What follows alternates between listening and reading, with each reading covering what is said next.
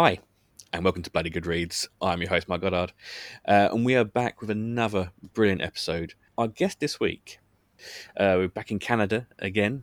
So he is the author of the brilliant book, The Infected, and he is the author of the brand new book, The Children of the Red Peak. I'd like to welcome to the podcast, Craig DeLuey. Mark, it's great to be here. Thanks for having me on. No worries, no worries.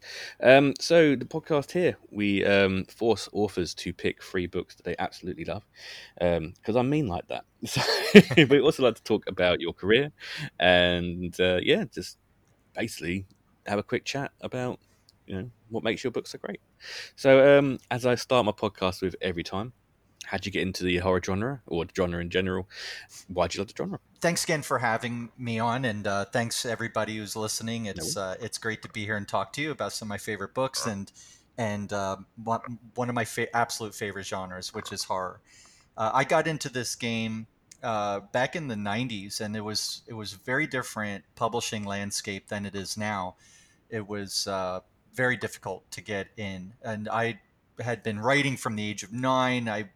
I read a lot of Robert E. Howard in high school, and that inspired me to create the worlds that I was so happy to escape into. And I thought, wow, I could create that myself. And it really inspired me to want to be a writer from a very early age. And so I was going through all of that and writing my first novel, and then I started writing more. And it was like I said, it was a very difficult game in the '90s. You had to get an agent to get published, but you had to get published to get an agent. You had to write short stories to build up creds to eventually write the novel. But I was always a novelist. I write short stories, but it's never been my thing. And so that one thing led to another. Finally got published with a small press, and I was very lucky because technology had changed, and there was this great thing called Docutech, which was an on-demand printing technology. And so now small presses could publish books on the fly. And I was very lucky to get into a microbrew press in Oregon in the United States. And that was my first published novel called Paranoia. It was a psychological thriller about conspiracy theories and that mindset. I was fascinated by it. And that led me to a sci-fi novel being published with the same. But then, things weren't really going anywhere. I had good sales for small press, but nothing spectacular. Ended up reading some zombie books, and I got to know a really terrific author in your country, David Moody. And when he was self-publishing his PDFs, this was before Mm-hmm. ebooks got big. Mm-hmm. And he was such a nice guy, and I was really loved his work. And in our conversations, I said to him, I always wanted to write a zombie book. Maybe I'll give it a chance. And so I ended up writing a book called Tooth and Nail. It was the first novel about what it would be like to be in the army fighting the zombies, because most zombie books were post-apocalyptic, and I was very interested in the apocalyptic part. And so I ended up writing this book. It did phenomenally well, and that got me into a specialty publisher with zombie and apocalyptic fiction, which was Permuted. That got me a deal to write The Infection, which you read, and that did extremely well. Followed up with a book called The Killing Floor.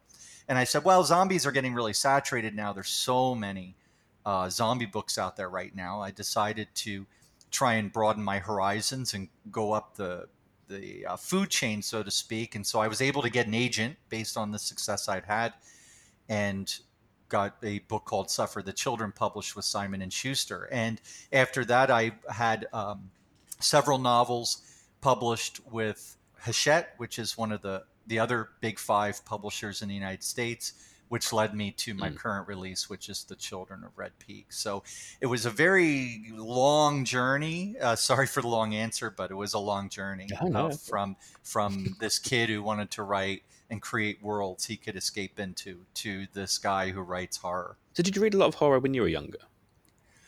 Not so much. I mostly read sci-fi and fantasy, but to me it's all the same because it's speculative fiction. You have an ordinary world where you introduce the fantastic, and ordinary people have to deal with an extraordinary situation. And so pivoting from my first love was fantasy and sci-fi, moving into horror with zombies being sort of the bridge between the two, to me it was a natural evolution, a natural fit. And now I do a little bit of everything. genre-wise, but I do write a lot of horror, and I really, really enjoy it. And now I read a lot of it too. Absolutely. We said before we started the call, said we've had David Moody on here before. Love David Moody, one of the most nicest people in the world. Great place to start if that's going to be your kind of love of zombie horror comes into. Autumn's such a brilliant book. So, is there anybody else? Anybody else that kind of in the sci-fi fantasy bits that kind of really inspired you to want to do writing? Well, like I said, Robert E. Howard was probably first and foremost. I not only fell in love with his Conan series, but I read pretty much everything the guy wrote. I wrote books about him. I mean, I read books about him. Yeah. I absolutely fell in love with what he created, and I think what appealed to me as a young teenage boy living on a farm outside a small town in New Jersey that was like this little Andy Griffith town, and it was just this just fantastic escapism, because he wrote in the pulp era, for Weird Tales, and those stories were sort of like the almost immediate descendants of the original dime novels, where you had very lurid, purple, pulpy prose and over the top situations. This extremely powerful protagonist with incredible agency, fighting the world. And he didn't, most stories, now I write stories where the protagonist needs to change, and there's a fully realized character arc on the hero's journey. But those types of stories in the pulp era, they were more like the movie, an action movie where the hero doesn't need to change, the world needs to change, and the hero is the agent of that change. And so to me, like I said, as a teenage boy growing up on a farm, it bored out of his mind. It was extremely powerful escapism, and made me great wish fulfillment fiction for a young man. And it made me feel powerful, and that I could do anything, and that I could explore these worlds and then eventually create them. And so that was the appeal to me through Robert E. Howard. Absolutely. So let's segue in. So, as we said at the start of the podcast, we get all our guests to come on and bring free books. So, what is your first bloody good read? Yeah, well, one of them is David Moody, but I'll save him for last. The first book I would want to talk about is The Power by Naomi Alderman.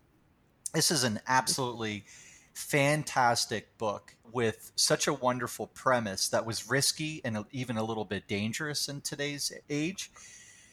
But the way she handles it is not only straight up awesome, just she takes the premise seriously and accepts the risks and just goes for it. And she carries through on it in a way where she could have pandered to the crowd and instead said, no, I have a thesis, I have a theme here that has enough integrity on its own. I'm going to stand by my art. And so I really admire her for that, and I admire the novel. So anyway, that's a long intro without saying what it is. So let me do that. The novel is called The Power, and the basic story idea is that in the near future, women start to discover a dormant evolutionary trait, which is they're able to administer electric shocks through their hands.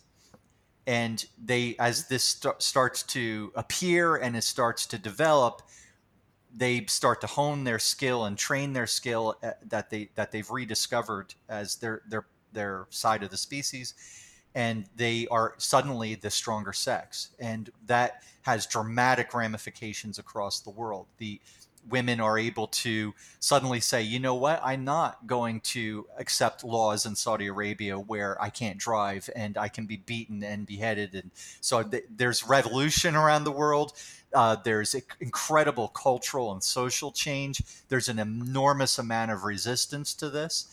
And it ends up in what could be called the final battle of the sexes, where it's just outright fighting in some countries and in some places between men and women to see who will be the leader of the pack, so to speak, in their societies. And Alderman carries through on this premise beautifully without a sense of comeuppance. It's more like this is happening, and let's deal with it. Like, what would it look like? And carries through on the premise in this really wonderful way to say that it's not like, became the quote stronger sex and started to lead this, had all the power in the leadership positions in the societies where they lived. It doesn't necessarily follow that sense of justice would result in a better world. That the world with one gender being on top, so to speak, if the other gender is suddenly on top, the world would probably look a lot like it looks now.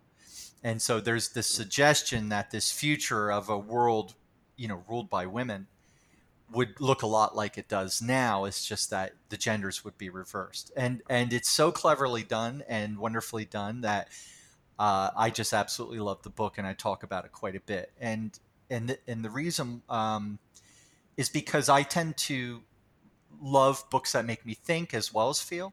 I like books that challenge me with big ideas and make me think about things a little bit differently, so that when I close the covers, I'm not just like, wow, that was a really great read.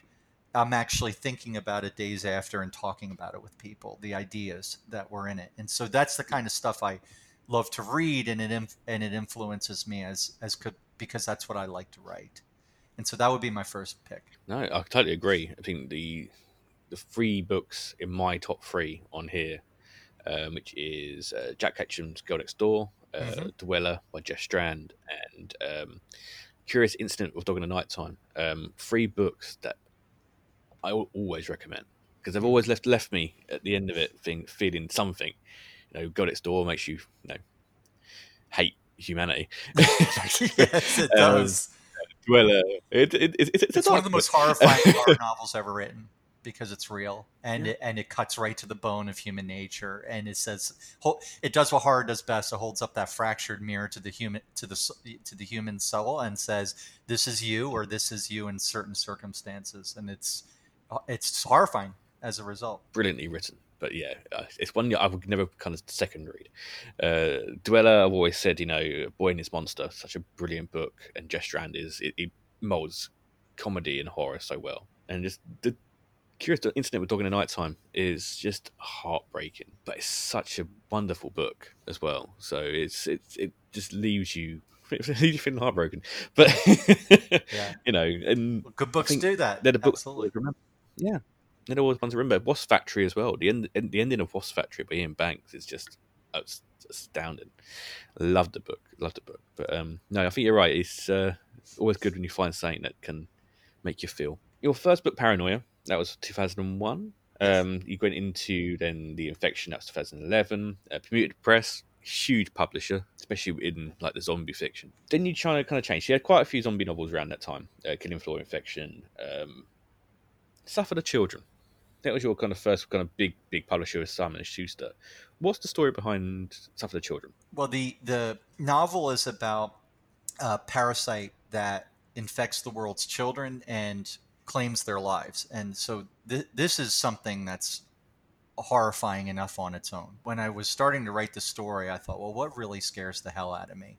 Because I want to write a horror novel, and I love the idea of maybe borrowing from or drawing from my apocalyptic fiction roots, and that, but then going into something that is much more in the horror realm than the apocalyptic realm, although it's both. And the answer to that question, what terrifies me, is if anything bad ever happened to my children, because I define myself as a human being first and foremost as a father, and I love my children more than myself. And the idea came from hearing me and other dads say, well, I put my arm in a shredder for my kids. And I thought, well, wait a minute, would I put your arm in a shredder for my kids? And how many arms would I put in a shredder for my kids? And so that there was this idea that the greatest love in the world, the purest love in the world, the love one has for one's children, could, taken to a certain way or a certain extreme, could become actually something that's evil. And so I was fascinated by that. And so I thought, I want to tell a vampire novel, but tell it from someone else's perspective, someone who isn't the vampire, someone who's actually loves the vampire and wants to take care of them. And so this parasite infects the world's children. It kills them all. And this is horrifying in itself, as I said, because there are mass graves and you have all these people going through this horrific, horrific event and trying to let go and say goodbye to their children. But the children come back. 3 days later, they rise from their graves. They march home. And they're corpse-like, but they communicate that they want blood. And it's intuited that if they're given some human blood to drink, that they will be they come alive again. They become the children they once were, but only for a short amount of time. They become a corpse again, and so then they need more blood, and then they need more blood, and then they need more blood. And if they don't get the blood, they become a corpse again. And worst of all, they start to degrade. They start to go away forever. And so the parents realize, well, I'm in a conundrum because I'm going to take as much blood as I can from myself until I'm almost, barely function. My body's barely functioning, and I'm starting to lose it. And I'm getting blood from friends and family. But then where am I going to get it from? Well, I'm going to get it from you, and I'm going to get it from him, and I'm going to get it from her, because I'm going to keep my children alive no matter what.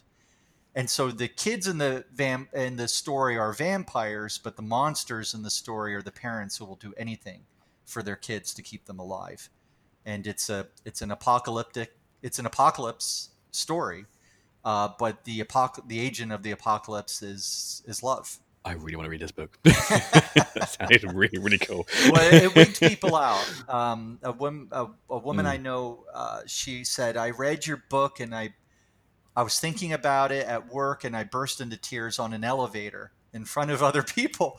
And I said, you're welcome. Because, that's a good reaction, isn't it, really? Yeah, I was like, wow, okay, great. That's exactly what you want to do to people with good horror. You want it to really affect them. And so when they say, yeah, it gave me a nightmare, it's like, good. It's a horror book. It should. Yeah, exactly. So after Suffered Children, you took a slight different route, different genre. You did Crash Drive. Yes, Crash Dive. Yeah. No. The next one you did was Crash Dive, which is 2015. Yes.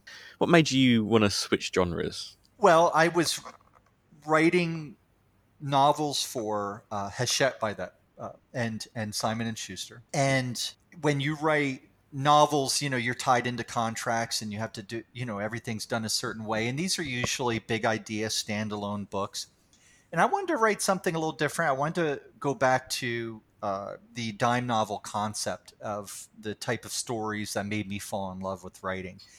And the dime novel concept is you have these short, pulpy, 30 to 40,000 word books. They're usually serials. So you have, like Westerns or Potboilers. So you have this hard-nosed detective, and in each story, the detective solves, a different caper, or gets involved in a different caper. And so you have this likable protagonist with a lot of agency, so, going through these adventures one after the other. And I thought, well, that's a venerable tradition, and it's so wonderful. And it first of all, it doesn't violate my contract, because the stories are they're somewhere between a novella and a novel. So you're not making your publisher angry when they're saying we want to be the only thing you're publishing. And it's a great thing also for self-publishing, because you need to come out with series and self-publishing. You need to have something that's pulpy and appealing and keeps people turning pages and reading books. And you're also going to be around $2.99 in price, because that's the sweet spot with self-publishing, which, by the way, adjusted for inflation, is about a dime back in the 1860s when the dime novels were out. A dime is about $2.89 today.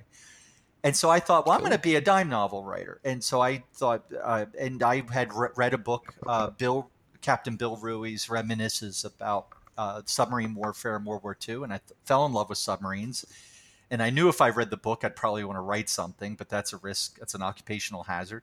So I read the book. Yeah, I did want to write something on it. I came up with a series, and the result is Horatio Hornblower on submarines in the Pacific in World War II. So I did a massive amount of research into everything, like what would it be like to be on a submarine under the water trying to hit a target that's trying to bomb you with depth charges. And the result was Crash Dive. It did extremely well, and I was amazed at how popular it was. And the audiobook was done by the great R.C. Bray, who's sort of a rock star in the audio world. And the audiobook continues to sell amazingly well. And so from there, I ended up doing another series called Armor, which was what would it be like to fight in a tank from Kasserine Pass to Berlin in World War II. And that series also did extremely well. And so now I'm writing one called Strike, which is about carrier aviation in the Pacific in World War II, and it's a lot of fun. So I do a lot of I love history, so I get to learn and read and share my love of history, and while also exploring the technical detail. Like, you're not just in a tank and fire the gun, boom. There's such an amazing amount of process and detail that goes into maintaining the tank's speed, the tank's treads, the tank's weaponry, the limited view, the way the tank would be free. If it was cold outside, it'd be freezing inside. I mean, there was so many things going on with just the tank itself as a main character. The submarine in Crash Dive is a main character. And so I really fell in love with that aspect of it. Similarly to the way you read a Horatio Hornblower novel, so much of the book is just them trying to get the ship from point A to point B at the right, sail and wind and everything else. And I think people really love that technical detail. It sort of scratches this weird itch we have. That's sort of my formula, is like Horatio Hornblower on submarines, and then the Armor is about a crew. So it's sort of like, what if the movie Fury were real? And now I'm doing sort of a Horatio Hornblower in airplanes in the Pacific. And it's just lots of fun to write that stuff. And it's very well received. So, your second bloody good read. What have you brought along with us? My second is Cormac McCarthy's Blood Meridian. And it would not be considered typically a horror novel. Neither would The Power by Naomi Alderman. It's but I would consider it a apocalyptic or speculative fiction novel with horror elements, very strong horror elements. Blood Meridian is sort of weird because it's not a horror novel, but you could definitely consider it such. This is a novel that's extremely poetically written, as only Cormac McCarthy can. He is I'm not sure if it's not quite Southern Gothic, it's more Western Gothic. And he writes in this wonderful Southern Gothic type of prose, though, where he's almost inventing words. And it's really like you're reading poetry. It's just amazing writing with really lurid descriptions. The characters are larger than life. It's set in the American West, where a young man named the Kid, who's sort of listless and is just the product of this incredibly violent world he lives in, where life is cheap and the gun rules. He ends up falling in with a group of adventurers that are going to try and invade Mexico on their own. And when that goes wrong, he ends up falling in with a group of bounty hunters or scalp hunters, actually, that are being paid by the Mexican government to kill Apaches. And they find that one scalp's as good as the next, and they end up going on a killing spree. And it's absolutely horrific, not just in the action, but what it says about human nature and how life is at its core. We're much more civilized now, but life is at its core where civilization doesn't exist. It's extremely violent. Life is extremely violent and cheap. And so the Kid is this protagonist navigating this world. And his mentor and antagonist is a man called the Judge, who is this incredibly eloquent, has all the veneers of civilization, but he's absolutely a brutal man, brutal and violent, and seems to appreciate and understand this violent world better than anyone else. And by the end of the novel, you wonder, is this a man, or is this supposed to be the devil, or is he the spirit of the American? You're not sure exactly what he is, much less who he is. And so the novel's extremely powerful. I've read it several times because I enjoy it equally, if not more, each time I read it. It's one of those books you can read over and over again every few years, kind of like 1984 or one of those books. and I just absolutely love it. And as a novel of horror, it accomplishes quite a bit, even though it's not classically a horror novel. Another brilliant choice. After Crash Dive and after Armor, where did you go after this? Your next novel, One of One of Us. Us, yeah, that's right. And this was all. This was my first novel with Hachette, published under the Orbit imprint, and it was also published in the UK under the Orbit UK imprint. And it's a novel of, thematically, it's about prejudice as a fundamental human trait and what that looks like. And I wanted to tackle that in a misunderstood monster novel. And so there's another, some type of disease, but this one set way in the past. It was an STD that produced bizarre mutations in the children born to the mothers with the STD.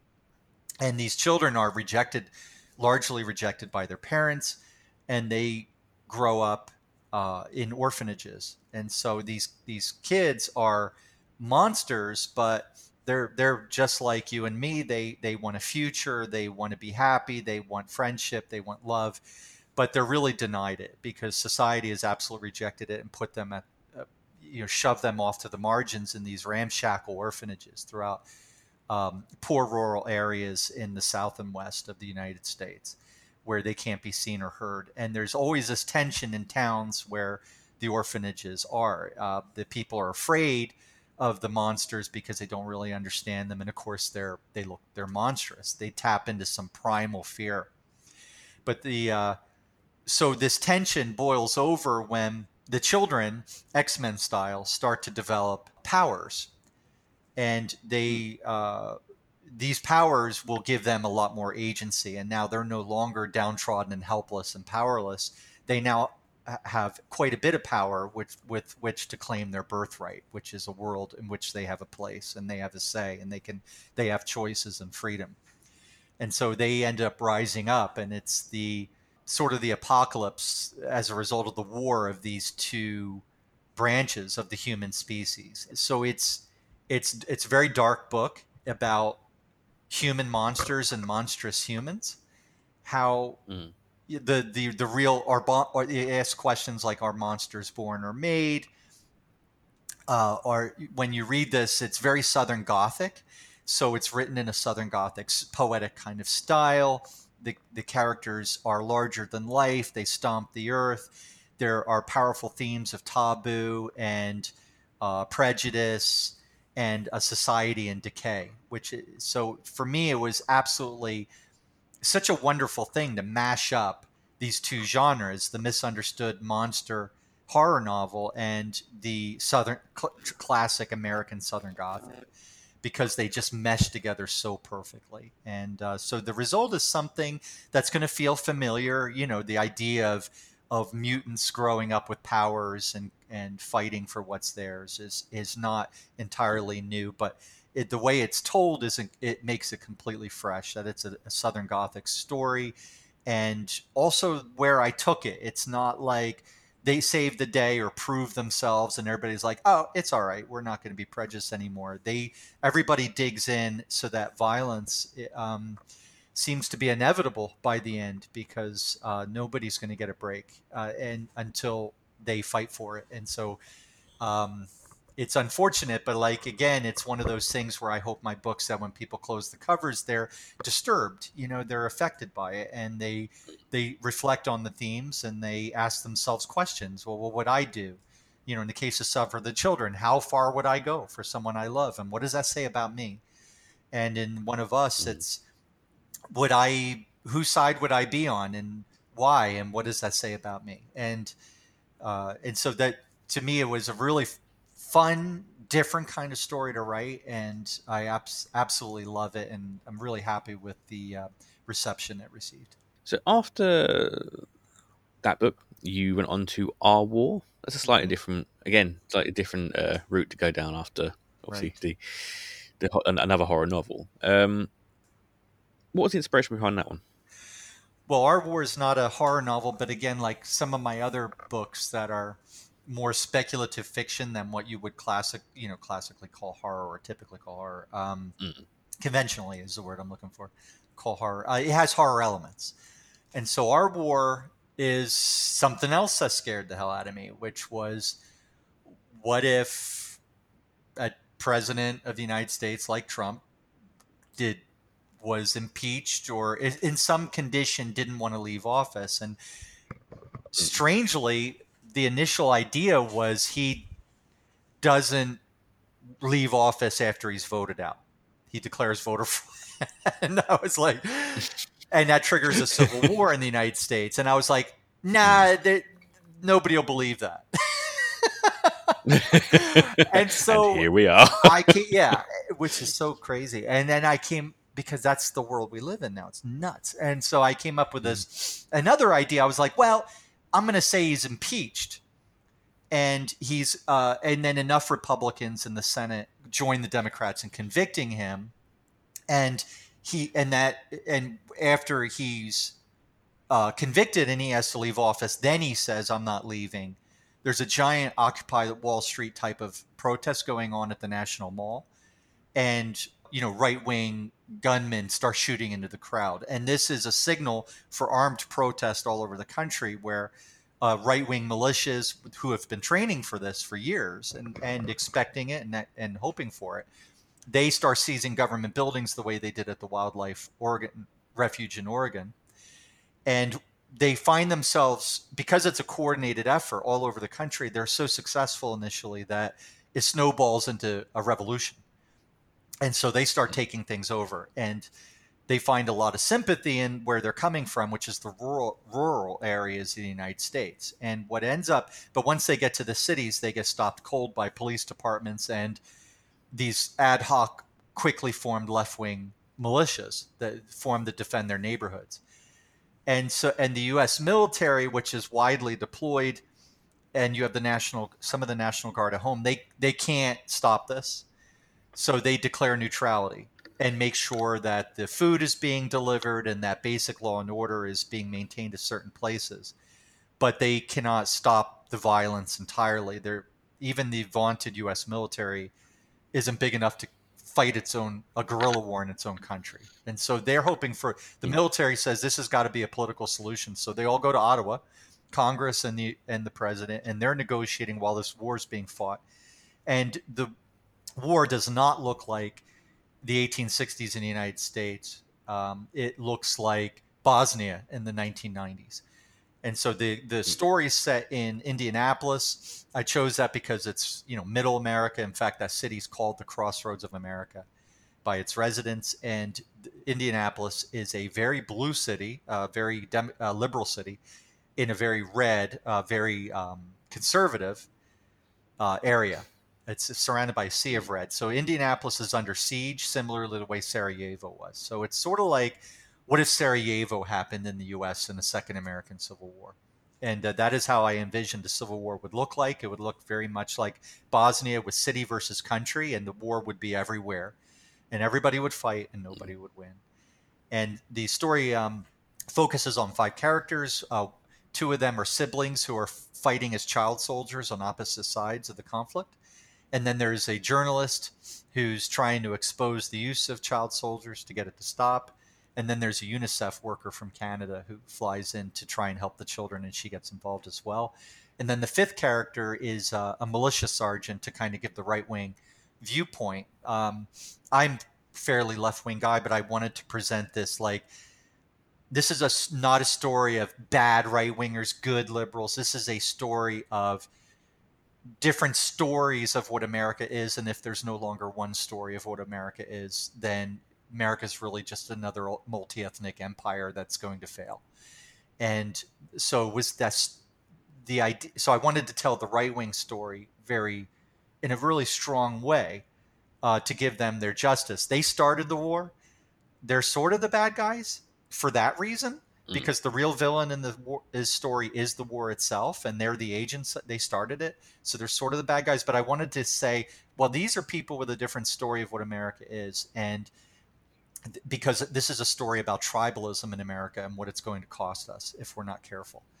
And that it can happen here, and that American exceptionalism will be the war's first casualty. And so that was sort of like all the thinking that went into the book.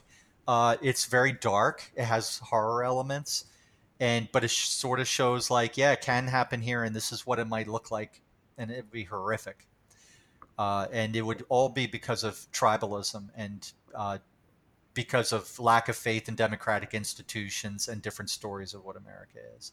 Let's hope it stays fiction. Yeah, it's funny. It was so prescient that like somebody read the book late after the impeachment, was like criticizing the book because it was like, oh, a president's impeached and he doesn't leave. Oh, how original. And I was, but the book was written before all that happened, very early in the Trump administration. So I was just laughing at that. It's just like, you can't win. And but I released before this. Yeah. Oh, It was funny. So, your final bloody good read. What is your third book? I know it's a David Moody one. Yes, it's Hater by David Moody. Now, I fell in love with Autumn, the Autumn series. I thought, wow, this is what it would really be like to survive a zombie apocalypse. Like, the zombies were original and really wonderfully done. They were just sort of like reacting to things around them, like with base instinct. They weren't actually trying to eat for brains and things like that. It was just more like they would congregate around you and then they would get violent because they couldn't handle it. I just love that depiction of zombies. I love the way most of the characters just sort of fall on the floor and curl up in a fetal ball, and it's like, nope, I'm not dealing with this. I don't care what happens. You guys figure it out. And it reminded me of a conversation I had back at a ZombieCon in Seattle, but way back in the day, and I met the actress who played Barbara in Night of the Living Dead. And she said, yeah, I got a lot of flack from the feminist crowd, like that, Barbara's sort of helpless the whole movie. And I said, you know what? Barbara is me. I would be scared out of my mind. And I have no idea if I would be able to even function. Like, everyone dies except for a small group. And now they all come back to life and they're all gathering around your house trying to get in. Like, what would you do? I mean, not everybody can have agency in a crisis. And I said, you know what? Barbara is the most realistic character in that movie. And she liked that. And because she felt the same way. And so that was what I really love about Autumn. It's like everything David writes is just like, okay, what if this really happened? Not like the wish fulfillment. Hey, I get to shoot people now and I don't have to pay taxes. That's wonderful. But that the horror of losing everything and the world, and that you're surviving, but are you really living? These are a lot of themes that I ended up playing with in my zombie fiction. My zombie fiction's more Walking Dead than what's that other series? Oh God, I'm drawing a blank. But that other series a zombie series on TV that's real popular, where it's more wish fulfillment, it's more comical, it's more fun. The Walking Dead is more serious, it's more philosophical. My fiction's more like that. I think David's is too.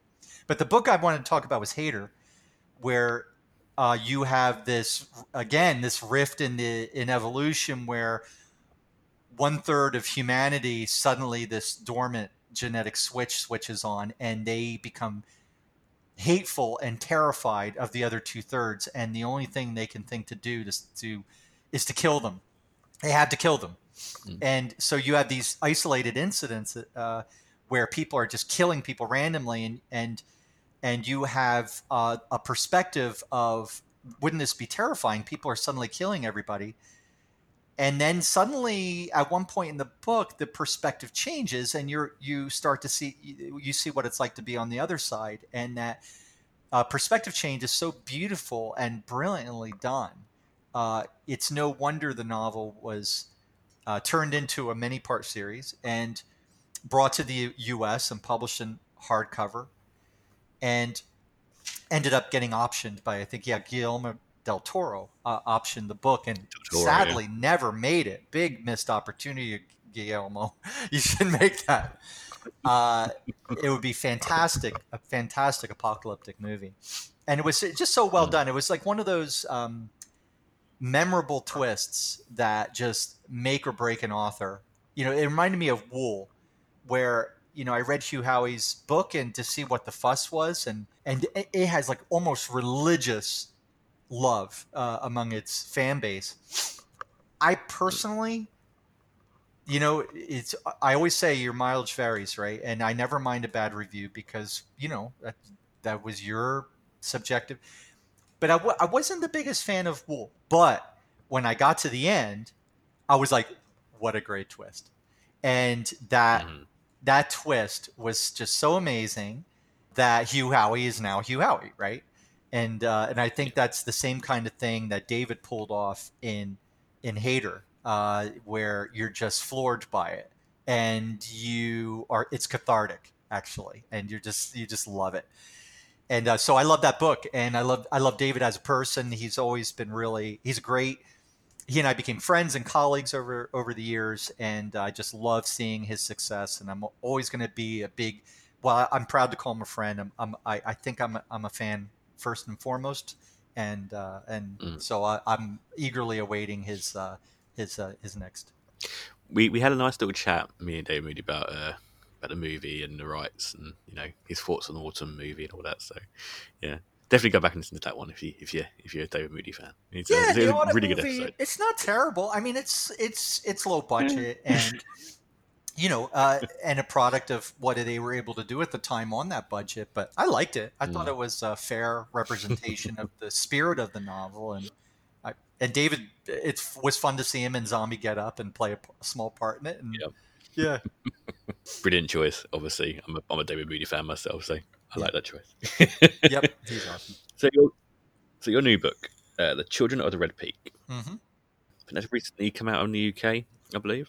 So tell us a little bit about the book. I've read the premise of this one, and I really like the premise of this book. Sure. The Children of Red Peak is my latest book from Hachette. I absolutely love working with them. They're one of the biggest big five publishers in the U.S. and one of the top in the world. And I just and they also have a big presence in the U.K. With Orbit UK and Hachette, and I just absolutely love working with them. It's a really good team. They really support their authors, and I want to give a shout out to my editor Bradley Engler, who's just fantastic to work with. He always knows how to get more out of me by making me excited instead of discouraged. It's a fine line with editing. Um, he's terrific. So here's about the book. It's really a psychological thriller. It has horror elements, specifically cosmic horror. It's about a group of people who grew up in an apocalyptic cult and survived its horrific last days. And when one of them commits suicide, the remaining survivors get together to confront their past and the entity that appeared on the final night. It's told in two timelines, one where we see the kids growing up in the group and how everything goes wrong, and the other years later Mm. when they're adults and they're coping with trauma and ultimately trying to find closure on the tragedy. It has a bit of a literary take, so thematically it's about faith, family, and the fine line between belief and delusion that ultimately proves lethal. And it came out November 17th from Hachette. It's available in physical and online bookstores, and the audio rights were recently acquired by Dreamscape, and so it'll be out in audiobook as well. What else are you working on at the moment? What I'm working on right now is the Strike series, and I have which is the story about a carrier aviator in the Pacific in World War II. That's going to be another Mhm. self-pubbed series of dime novels. And besides that, working on another series about a near future war against China in the Pacific. That's called The Aviator. So I'm writing about carrier aviation with two series, and one set in the modern day and one set in World War II. So that's what I'm working on now. Bradley Engler has invited me to start pitching him for another horror novel, and so I'm trying to come up with an idea that will catch me on fire, and I'll be able to produce something that I think is worth publishing and reading and writing. And so I'll probably get into that early next year. And so that's what I'm working on now. I'm always working on something. It's very prolific, and I'll tell you, nothing breeds being prolific like opportunity. So I'm very lucky in that my career has taken me where I am now, and I have some doors open, and as long as the door's open, I'm gonna try and submit work for it. Brilliant. So where can people find you on the social medias, Twitter, wherever you are? Yeah, I'm on craigdeluy.com. That's my website, and there I blog about movies and TV shows I like and books I've read. And so even if someone doesn't goes there and explores my fiction and finds they don't like, if they don't see anything they like from my stuff, they'll hopefully find something they do like. And if they do like my stuff, I tend to write what I like to read and read what I like to write. And so if they like my stuff, they'll find something more, that they can read from other authors. And so that's probably a great place to start. I'm also on Goodreads. I have an Amazon author page, and I'm on Twitter and also Facebook. I use Facebook more than anything else in terms of social media. And so, I have an author page that, with Facebook's algorithms, it's a giant pain. I'm kind of sorry I created it. Mhm. Just friend me. Just send me a friend request, and I'll be happy to friend up with you, and we can connect that way.